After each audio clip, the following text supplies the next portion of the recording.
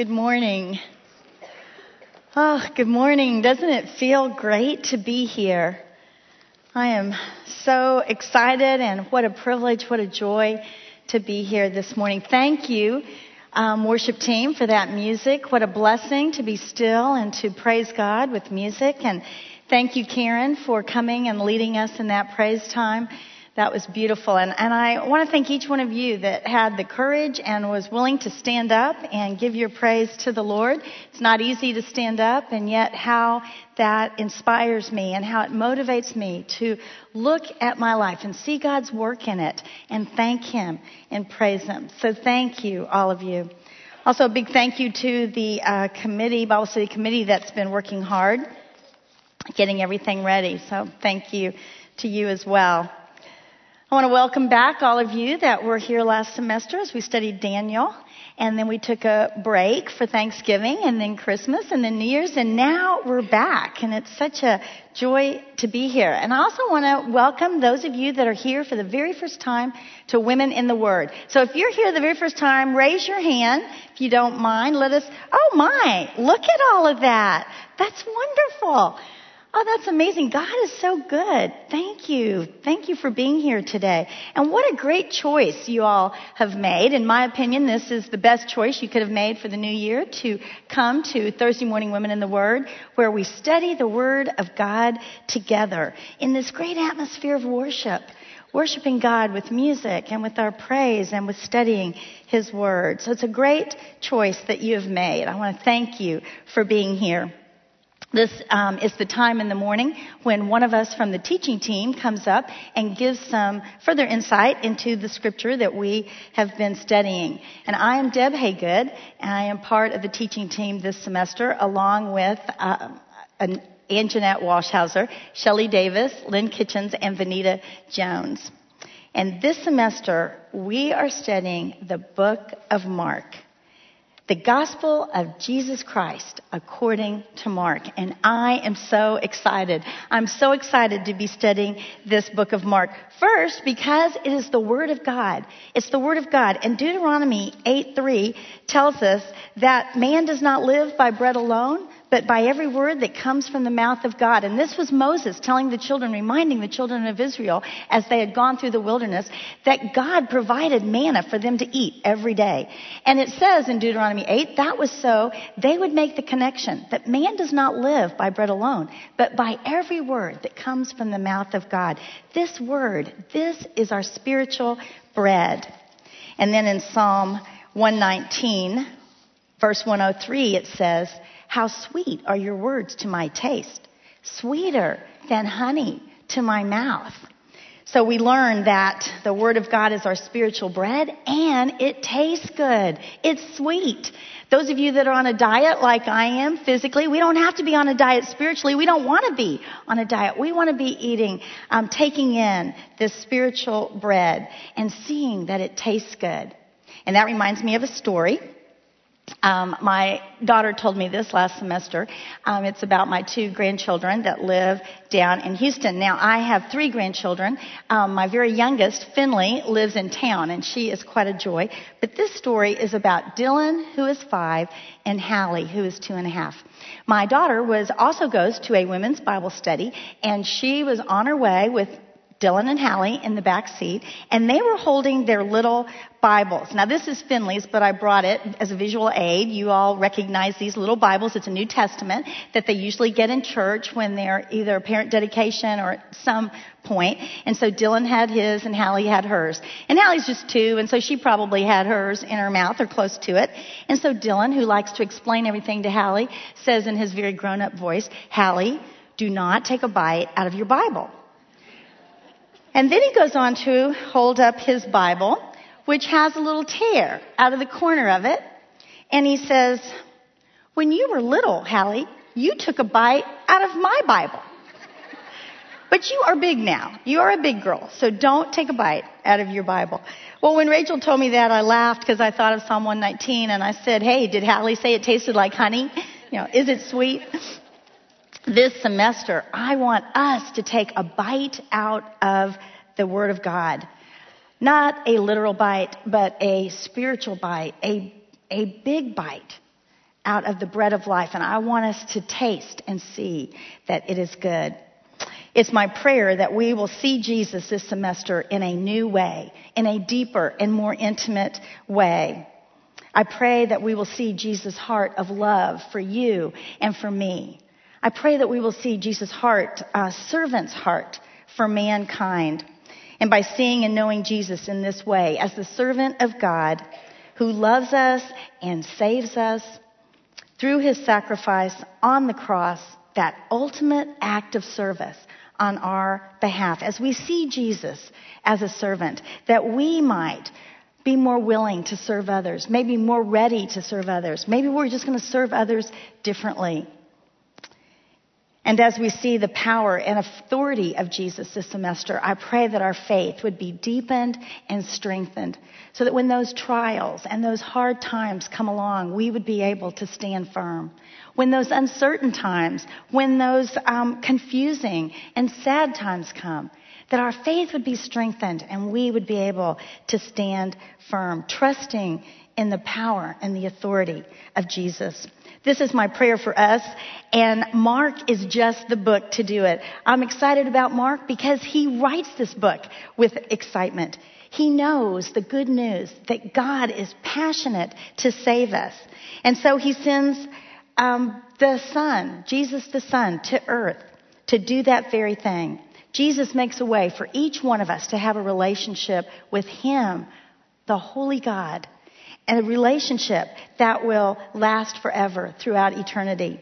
This is good news, and Mark is in a hurry to tell it because Mark knows this relationship will forever change our lives, that it will free us from sin and give our lives purpose and joy.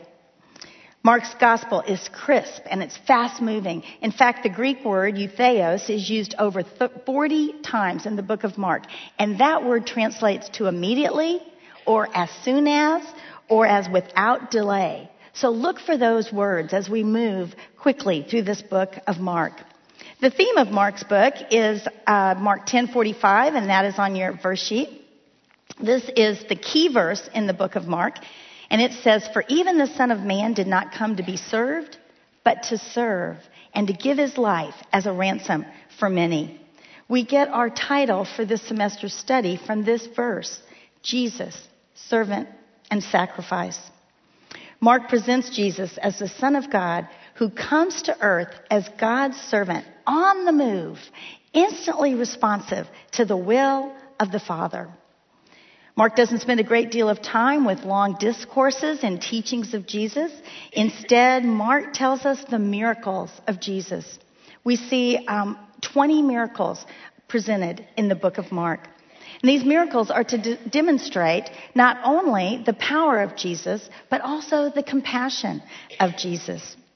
Mark writes his gospel of Jesus predominantly for the Roman Gentile Christians. They were in Rome and they needed to know about Jesus during this increasingly hostile time. And you know from history that it was a very hostile time in Rome. Mark probably wrote this gospel during 55 to 65 AD. And that was the time of Nero, the Roman emperor. And you remember Nero. He threw the Christians in the Colosseum with the lions just for entertainment. And he had them imprisoned, arrested, killed, tortured in horrible ways. It was a hostile environment for the early Christians, especially in Rome. So Mark writes this book for them. In Mark's book, we always see Jesus moving forward to the cross and the resurrection. In fact, 40% of Mark's book is spent talking about the last week of Jesus on earth, the Passion Week. We see that in chapters 7 to 11. Actually, 9 to 11. 7's when he's going to start going back there. Tradition tells us about some things about Mark, and then some things we learn about Mark from Scripture. And you looked that up in your small groups today. We learned that Mark's name was John Mark, and that John is the Jewish name or Hebrew name, and Mark is the Greek name. This author of Mark, we see his mother is Mary, and that she lives in Jerusalem, and that she was a believer of Jesus. Probably she had a home that was fairly large, because we see the early Christians meeting there to pray. Mark was probably a young teen when Jesus was in Jerusalem, and he might have known him. He may have probably seen him, at least, before his death on the cross. Tradition tells us that Mark was close to Peter, and probably much of his information comes from Peter's experiences and witness of Jesus. Peter may have been the one who led Mark to salvation, because in 1 Peter 5, you read that verse where Peter calls Mark his son. Now, he wasn't his literal son, but Peter was probably the spiritual father to Mark. We also read today where Barnabas was the cousin to Mark. And when Barnabas and Paul went on a missionary journey, they brought Mark along. But for some reason, Mark bails early and he goes back home. We don't know if he's homesick or sick or scared or what, but he goes back home. So the next time Barnabas wants to take him on a missionary journey, Paul says, no way, we're not taking Mark. And they get in a disagreement and they split up. Barnabas takes Mark and Paul takes Silas, and they go their different ways. We know that Barnabas, whose name means encouragement, must have worked with Mark, must have mentored him and brought him along, encouraged him. And Mark matured in the faith to the point where he did help Paul in his ministry. And Paul was very appreciative. He speaks highly of Mark. So we also see Paul's influence in the book of Mark as well. Mark was very excited to portray Jesus in such a way that we would come to know and understand Jesus more completely. And so I want us to look at the book of Mark in that way, as if we were young believers in Rome, hearing these stories of Jesus for the first time. So for those of you that have walked with Jesus a long time, I want you to look at these chapters and verses with fresh eyes and open hearts to see new truths about Jesus that we might have missed before. And if you are here and you're a young believer or a new believer, then this will be a great study for you. A great study as we look at Jesus, our servant, the servant, and our atoning sacrifice. So let's open and look at Mark. We're going to get started here. Mark chapter 1. We're going to start with verse 1, and we're going to go through the first 39 verses of Mark this morning.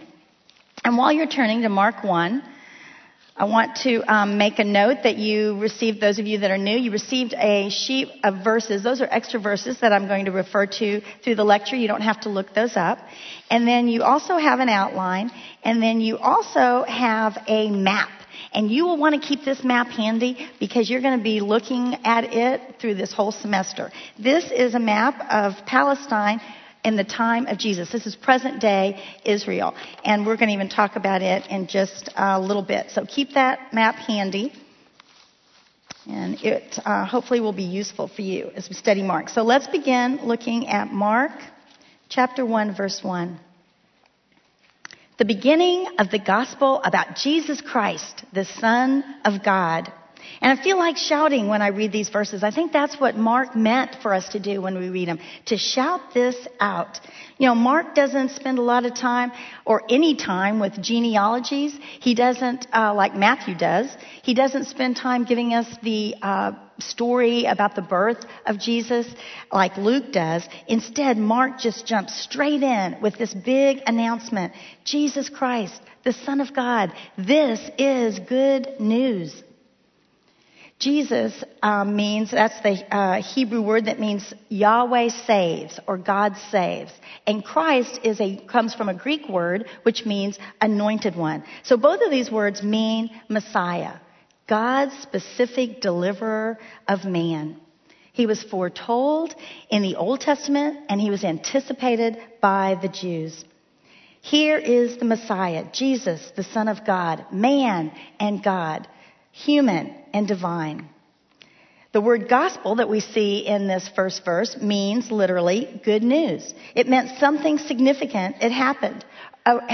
Originally, the term was used for lofty good news like victory in a battle or a Roman ruler coming to the throne. But the early Christians began to use this term It was the proclamation of God's power through Jesus Christ to save all who believe. And this truly was the best good news. So they begin to use the word gospel. And we see gospel here in capital letters. I feel like Mark is sort of like that newsboy that used to stand on the corner with his stack of papers and he'd be waving it going, extra, extra, read all about it. The excitement that we see here as Mark tells the story of Jesus. And he keeps it moving forward. It's fast-paced. And we're going to like that. This is a good book for our day and for this generation, especially those of you that are young in the room, because we're fast-paced. We're used to getting information quickly. Get to the point. What's the bottom line? You know, I've told the story before that my son-in-law used to say something a few years ago. He would pull out his iPhone and he'd begin checking it out. Well, really, Deb, tornadoes are in, and he'd have all this information in his hand. I couldn't believe it. I'm still pulling out the World Book and looking in the encyclopedia. Now, that's an old story. Now, over the holidays, I was with my husband and my friend, and they're doing the same thing. They're pulling out, my friend, who's older than I am, pulls out her phone and begins checking out the information and telling me. We are a generation that's used to getting information fast. You are going to love the book of Mark because it's fast-paced. He keeps the story going. Mark makes the most of every word in his book. So let's look at verse 2. It is written in Isaiah the prophet, I will send my messenger ahead of you who will prepare your way. A voice of one calling in the desert, prepare the way for the Lord. Make straight paths for him. Now Mark quotes two Old Testament prophets here. The first one is Malachi. And the second one is from Isaiah, Isaiah 40. You may have remembered this verse when we studied Isaiah last year. Lynn Kitchens talked about it. And these verses tell us that one would come before the Messiah, announcing him and making a path for him. And Mark tells us that is exactly what happens. That's exactly what happens. Let's look at verse 5. Verse 4. And so John came, baptizing in the desert region and preaching a baptism of repentance for the forgiveness of sins. The whole Judean countryside and all the people of Jerusalem went out to him. He was very popular. Many people are coming to hear John the Baptist. They're confessing their sins. They were baptized by him in the Jordan River. John wore clothing made of camel's hair with a leather belt around his waist. This would remind the Jewish people of Elijah. This was how he dressed. And he ate locusts and wild honey, the diet of someone in the desert. And this was his message. After me will come one more powerful than I, the thongs of whose sandals I am not worthy to stoop down and untie. I baptize you with water, but he will baptize you with the Holy Spirit. The Old Testament prophets had said one would come announcing the coming Messiah, and Mark says this is exactly what happened. Here is John the Baptist. He comes on the scene, preparing the way for Jesus, calling the Jews to turn back to God, to repent. Get ready for the Messiah. Now, the word repent means literally to turn about. It's a deliberate change of mind resulting in a change of direction in thought and behavior. It's turning towards God in belief and away from whatever it was that kept you from God. And many people were coming and repenting, and John was baptizing them. Now, the baptism did not give them forgiveness of sins. It was their belief in God that gave them forgiveness of sins. The baptism was just a symbol that they had repented, had turned towards God, and that they had received forgiveness. And John the Baptist makes it clear here that he is not the Messiah, that the Messiah is coming. And there would be a big difference. John the Baptist baptized with water. But Jesus was going to baptize. He says the Messiah will baptize with the life-giving Holy Spirit. And we know today that that's exactly what happens. When we believe in Jesus, we are filled with the Holy Spirit, the life-giving Holy Spirit that gives us eternal life and seals us. And ladies, we are then heaven-bound to live eternally with the Lord. The life-giving power of the Holy Spirit. This sounds like promoters coming and talking before a rock concert, getting everybody ready for the rock star that's coming. Or maybe it might be more applicable. It's like the campaign committees that roll into town and get everyone ready for that presidential candidate that's coming to talk and campaign. We've seen a lot of that lately. This is what it feels like as we read this presentation that Mark is giving us to the coming of Jesus. And then in verse 9, we see it. At that time, Jesus came from Nazareth in Galilee and was baptized by John in the Jordan. As Jesus was coming up out of the water, he saw heaven being torn open and the Spirit descending on him like a dove. And a voice came from heaven, "You are my Son, whom I love. With you I am well pleased." Here we see the Trinity. We see God the Father and God the Son and God the Holy Spirit all at the same time in the same place. What an introduction this is. What a presentation. We see Mark saying, Jesus, the Son of God, is the good news. And then he tells us the Old Testament prophets are giving witness to it. And then John the Baptist gives witness. And then if that's not enough, God the Father says, "This is my Son." Speaking to Jesus, "You are my Son." As I saw this introduction, I thought about myself, and I thought, who first introduced me to Jesus? And so I put that question on your outline. I thought it might be something you might want to think about after Bible study. Who first introduced you to Jesus? Thank God for that person and for that time. Now, I have on your outline that there are two events that came as a preparation for Jesus starting his ministry. And this first one was this baptism of Jesus. And at his baptism, we see the humility of Jesus. We see his humility. Jesus is sinless. He does not need to repent. But he has John baptize him anyway because Jesus is identifying with Israel and the people of Israel, God's people, his people. And he's identifying with their situation caused by sin. And the baptism of Jesus signifies the beginning of Jesus beginning his ministry. It's a dedication to his mission that would take him ultimately to the cross as the atoning sacrifice for man's sin. Philippians, if you'll look on your verse sheet, 2:5-8 says this: "Your attitude should be the same as that of Christ Jesus, who, being in very nature God, did not consider equality with God something to be grasped, but made himself nothing, taking the very nature of a servant, being made in human likeness, and being found in appearance as a man. He humbled himself and became obedient to death, even death on a cross." Jesus humbled himself, and that attitude of humility should be our attitude. We should have a humble attitude as we serve others. Humility is not self-focused, it's other-focused. Now, humility doesn't mean that we have no worth. It's quite the contrary. We have great worth. We are called the children of God. The children of God, we have great worth. But to be humble means selflessly using what God has given us to benefit others, to serve others.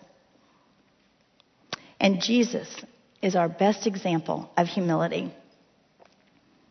The next thing that we see here is, and we're going to read about it, is Jesus being tempted by Satan. So let's look at verse 12. "At once the Spirit sent him out into the desert, and he was in the desert 40 days, being tempted by Satan. He was with the wild animals, and the angels attended him." Jesus goes out to confront Satan, and we see that he is willing to do this. At the temptation of Jesus, we see that he is willing to go and face Satan. Satan is an angel who rebelled against God. He is real. And Satan is an adversary of God. He and his forces are against God and anyone who obeys God. He is real and he is powerful, but he is not all powerful. He does not have the attributes of God. He is not all powerful. He is not all present. He is not all knowing. But he is powerful and he is real.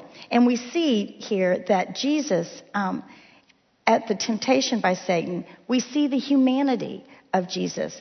And we also see Jesus' sinlessness as he withstands Satan.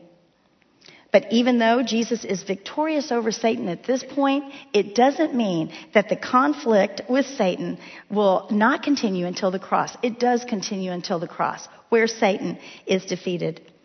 But what this does give Jesus authority over the demons during this time that he is walking on earth. And we're going to see that theme over and over again, Jesus' authority over the demons. We see that Jesus withstands Satan by using Scripture. You might have gotten to that point in your questions in Matthew 4. Every time, not just once or twice, but every time, he withstands the temptations of Satan by quoting Scripture. And that is how it is for us today. That's why it's a good thing to be here studying and learning and knowing the Word of God. The other thing at this temptation, we see Jesus being tempted, so we know that he understands our temptations. We can go to Jesus with our weaknesses and our failings and our temptations because Jesus will understand. We can ask him for help. In fact, Hebrews 4:14 says this, "Therefore, since we have a great high priest who has gone through the heavens, Jesus, the Son of God, let us hold firmly to the faith we profess. For we do not have a high priest who is unable to sympathize with our weaknesses, but we have one who has been tempted in every way just as we are, yet was without sin.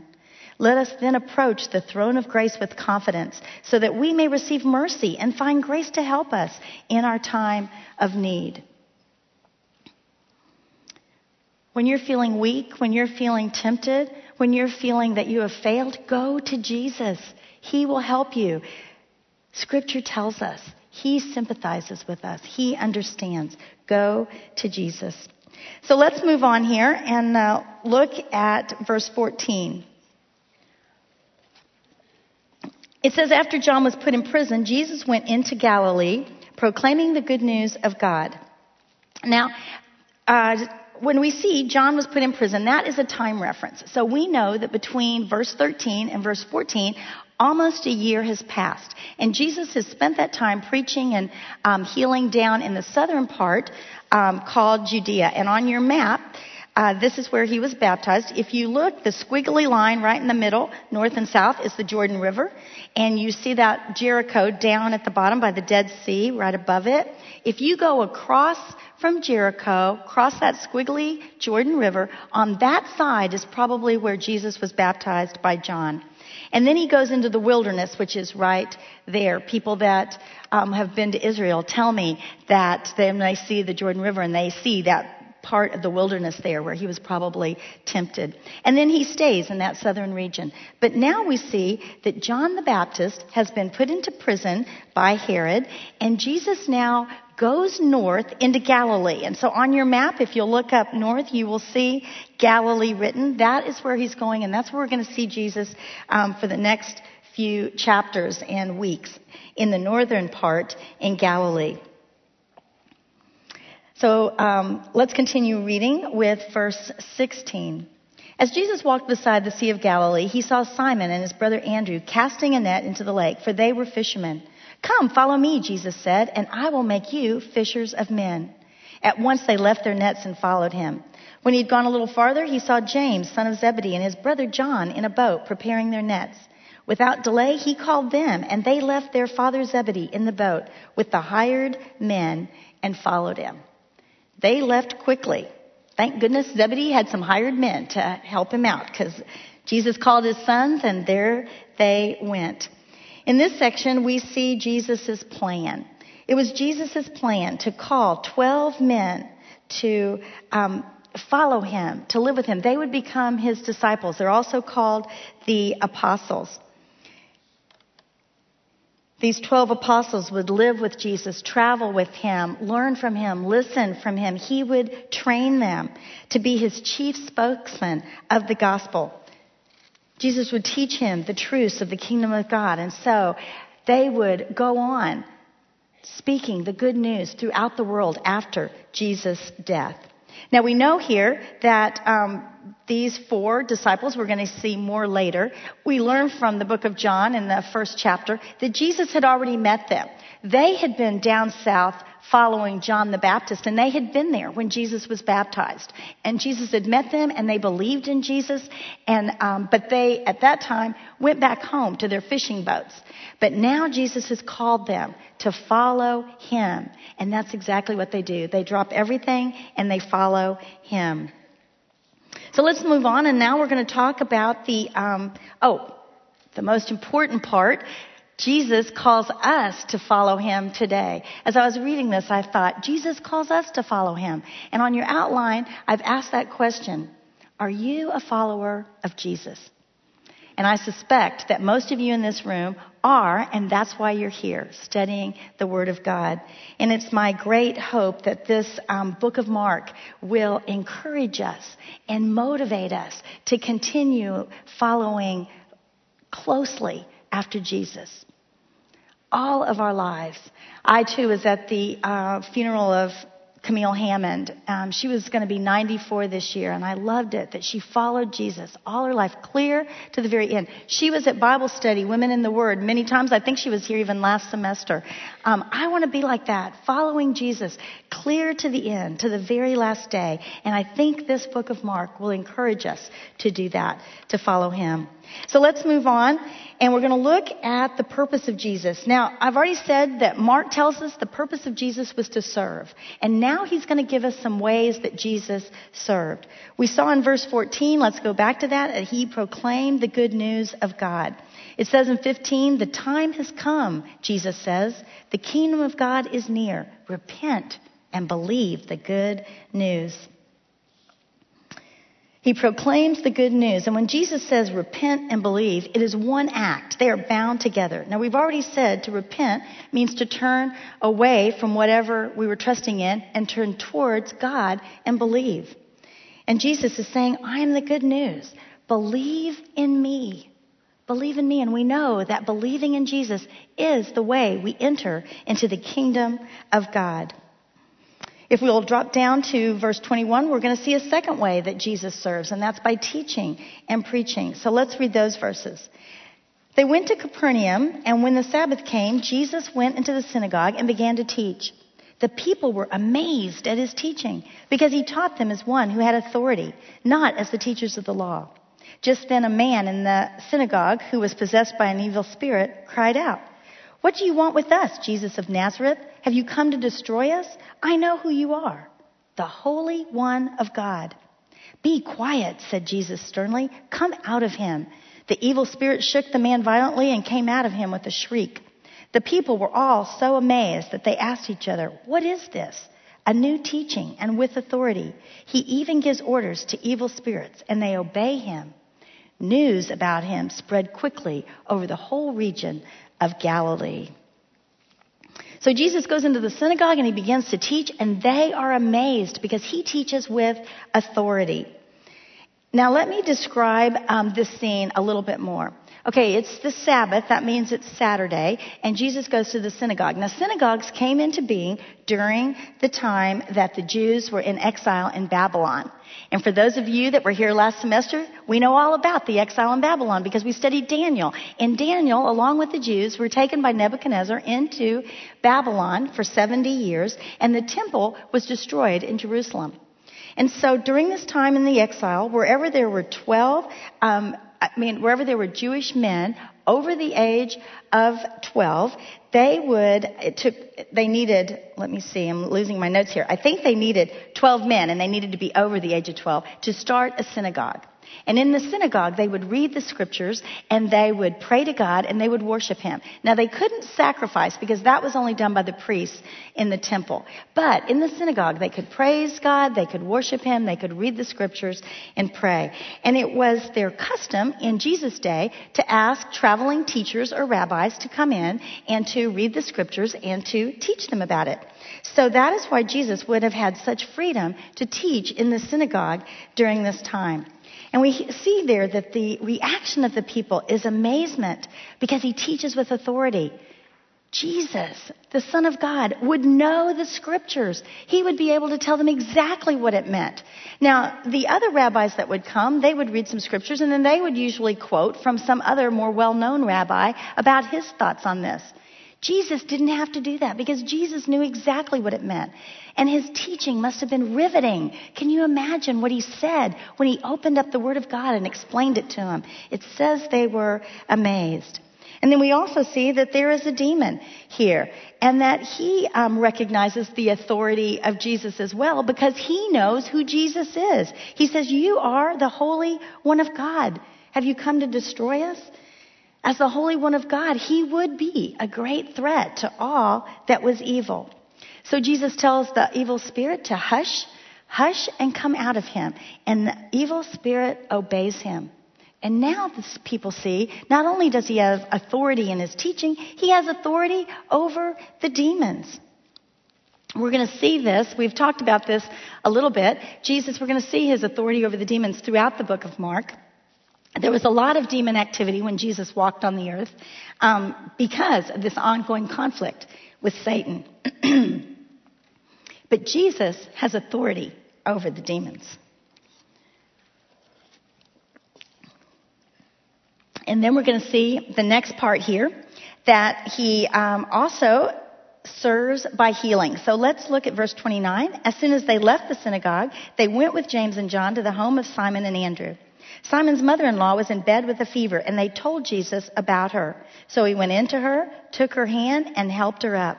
The fever left her, and she began to wait on them. So Jesus just touches Simon, who is Peter, his mother-in-law, and she is instantly healed. And not only is she healed, she is completely healed. Some of you may have had that virus or cold that's going around, and you know it takes a couple of days to kind of get over it. Once you're you're still a little bit recuperating. Not so with Simon's mother-in-law. She gets up and instantly begins to wait on them.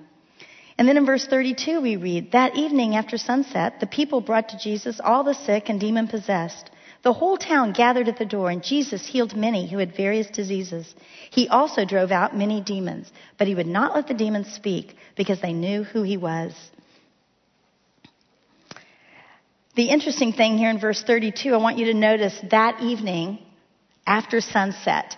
And that's important because remember, this is the Sabbath. And on the Sabbath, they cannot do work. And so there were rules about how far they could go and what they could do. And so now that it is sunset, the Sabbath is ended. Because Sabbath was from Friday evening at sunset until Saturday evening at sunset. So Sabbath is ended, and now they're all coming. It says the whole town, bringing those that are sick and demon-possessed. And Jesus heals them. We see this other way Jesus serves, casting out demons and healing the sick. And then I want to close with these last few verses, 36 through 35. Let's start in 35. "Very early in the morning, while it was still dark, Jesus got up, left the house, and went off to a solitary place where he prayed. Simon and his companions went to look for him, and when they found him, they exclaimed, 'Everyone is looking for you.' Jesus replied, 'Let us go somewhere else to the nearby villages so I can preach there also. That is why I have come.' So he traveled throughout Galilee, preaching in their synagogues and driving out demons." Okay, Jesus had taught all day, and then he had healed half the night, and he is tired and he goes to bed. But what does he do? Early, he gets up. Early, it's still dark outside. It might have been 4 a.m, and he goes to a solitary place to pray, to talk to his Father. Now, we might have said if we had been there, "Hey, Jesus, take a break. Just stay in bed. You worked hard yesterday, and you were a success. You taught in the synagogue. You healed many people. You casted out demons, and everyone likes you, except for the demons. Everyone likes you. You're a success. Take a break and rest." But Jesus didn't want to take a break. That was exactly what he did not want to do, was take a break. He wanted to be with the Father because his fellowship with the Father was more important than rest. It was more important than food. It was more important than popularity or acclaim. This connection with the Father was paramount to Jesus. The love and the fellowship that they had together was important to Jesus. It was the most important thing. And so he didn't want to break. On the contrary, he wanted to get up and go and meet with God alone, his Father. I think when he went to talk with his father, he received strength and he received direction. We see in John 14:10, Jesus says this to the disciples, "The words I say to you are not just my own. Rather, it is the Father living in me who is doing his work." And John 14:31 says, "But the world must learn that I love the Father and that I do exactly what my Father has commanded me." Jesus says here that he is doing the will of the Father, and at the same time, the Father is working in him. I think Jesus goes to the Father and stays connected with the Father for this love, this fellowship, this direction, this strength to go on and to complete the mission that he is about, this mission that will eventually take him to the cross. And so when Simon Peter and the others come to him and say, "Hey, everyone's looking for you," Jesus is able to say, "Let us go somewhere else, to the nearby villages, so I can preach there also. That is why I have come." You know, sometimes it's easy for us to stay in the midst of a success, to stay in a place that's comfortable, a place that's familiar. And sometimes that's where we should be. That's where God wants us. But sometimes we're in that place of success, we lose focus. We can lose focus of what God really wants us to be doing. And I think just like Jesus goes and prays, we need to pray, to stay in connection with Jesus. We need to talk with him and to stay connected with him so that we can find direction, so that we can receive strength, so that we can stay focused on what God has individually for each one of us to do. John 15:9 says, "As the Father has loved me, so I have loved you. Now remain in my love." I hope that this prayer of Jesus with the Father has motivated you. I want it to motivate me to pray and stay connected with Jesus. Throughout the book of Mark, we are going to see Jesus staying connected with the Father and true to his mission. His mission was to serve and to give his life as a ransom for many. Thank you for being here. Let's close in prayer. Heavenly Father, what a gracious God you are. What good news that we read in this book of Mark.